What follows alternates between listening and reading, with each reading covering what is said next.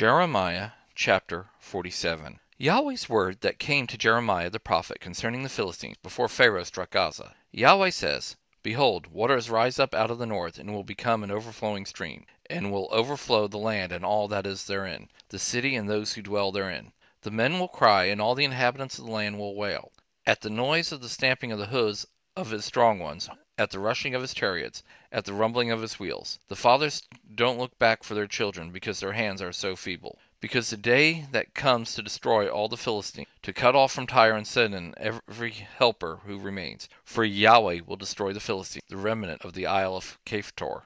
Baldness has come on Gaza, Ashkelon is brought to nothing. You remnant of the valley, how long will you cut yourselves? You sword of Yahweh, how long will it be before you are quiet? Put yourself back in your scabbard. Rest and be still. How can you be quiet, since Yahweh has given you a command against Ashkelon and against the seashore? There he has appointed it.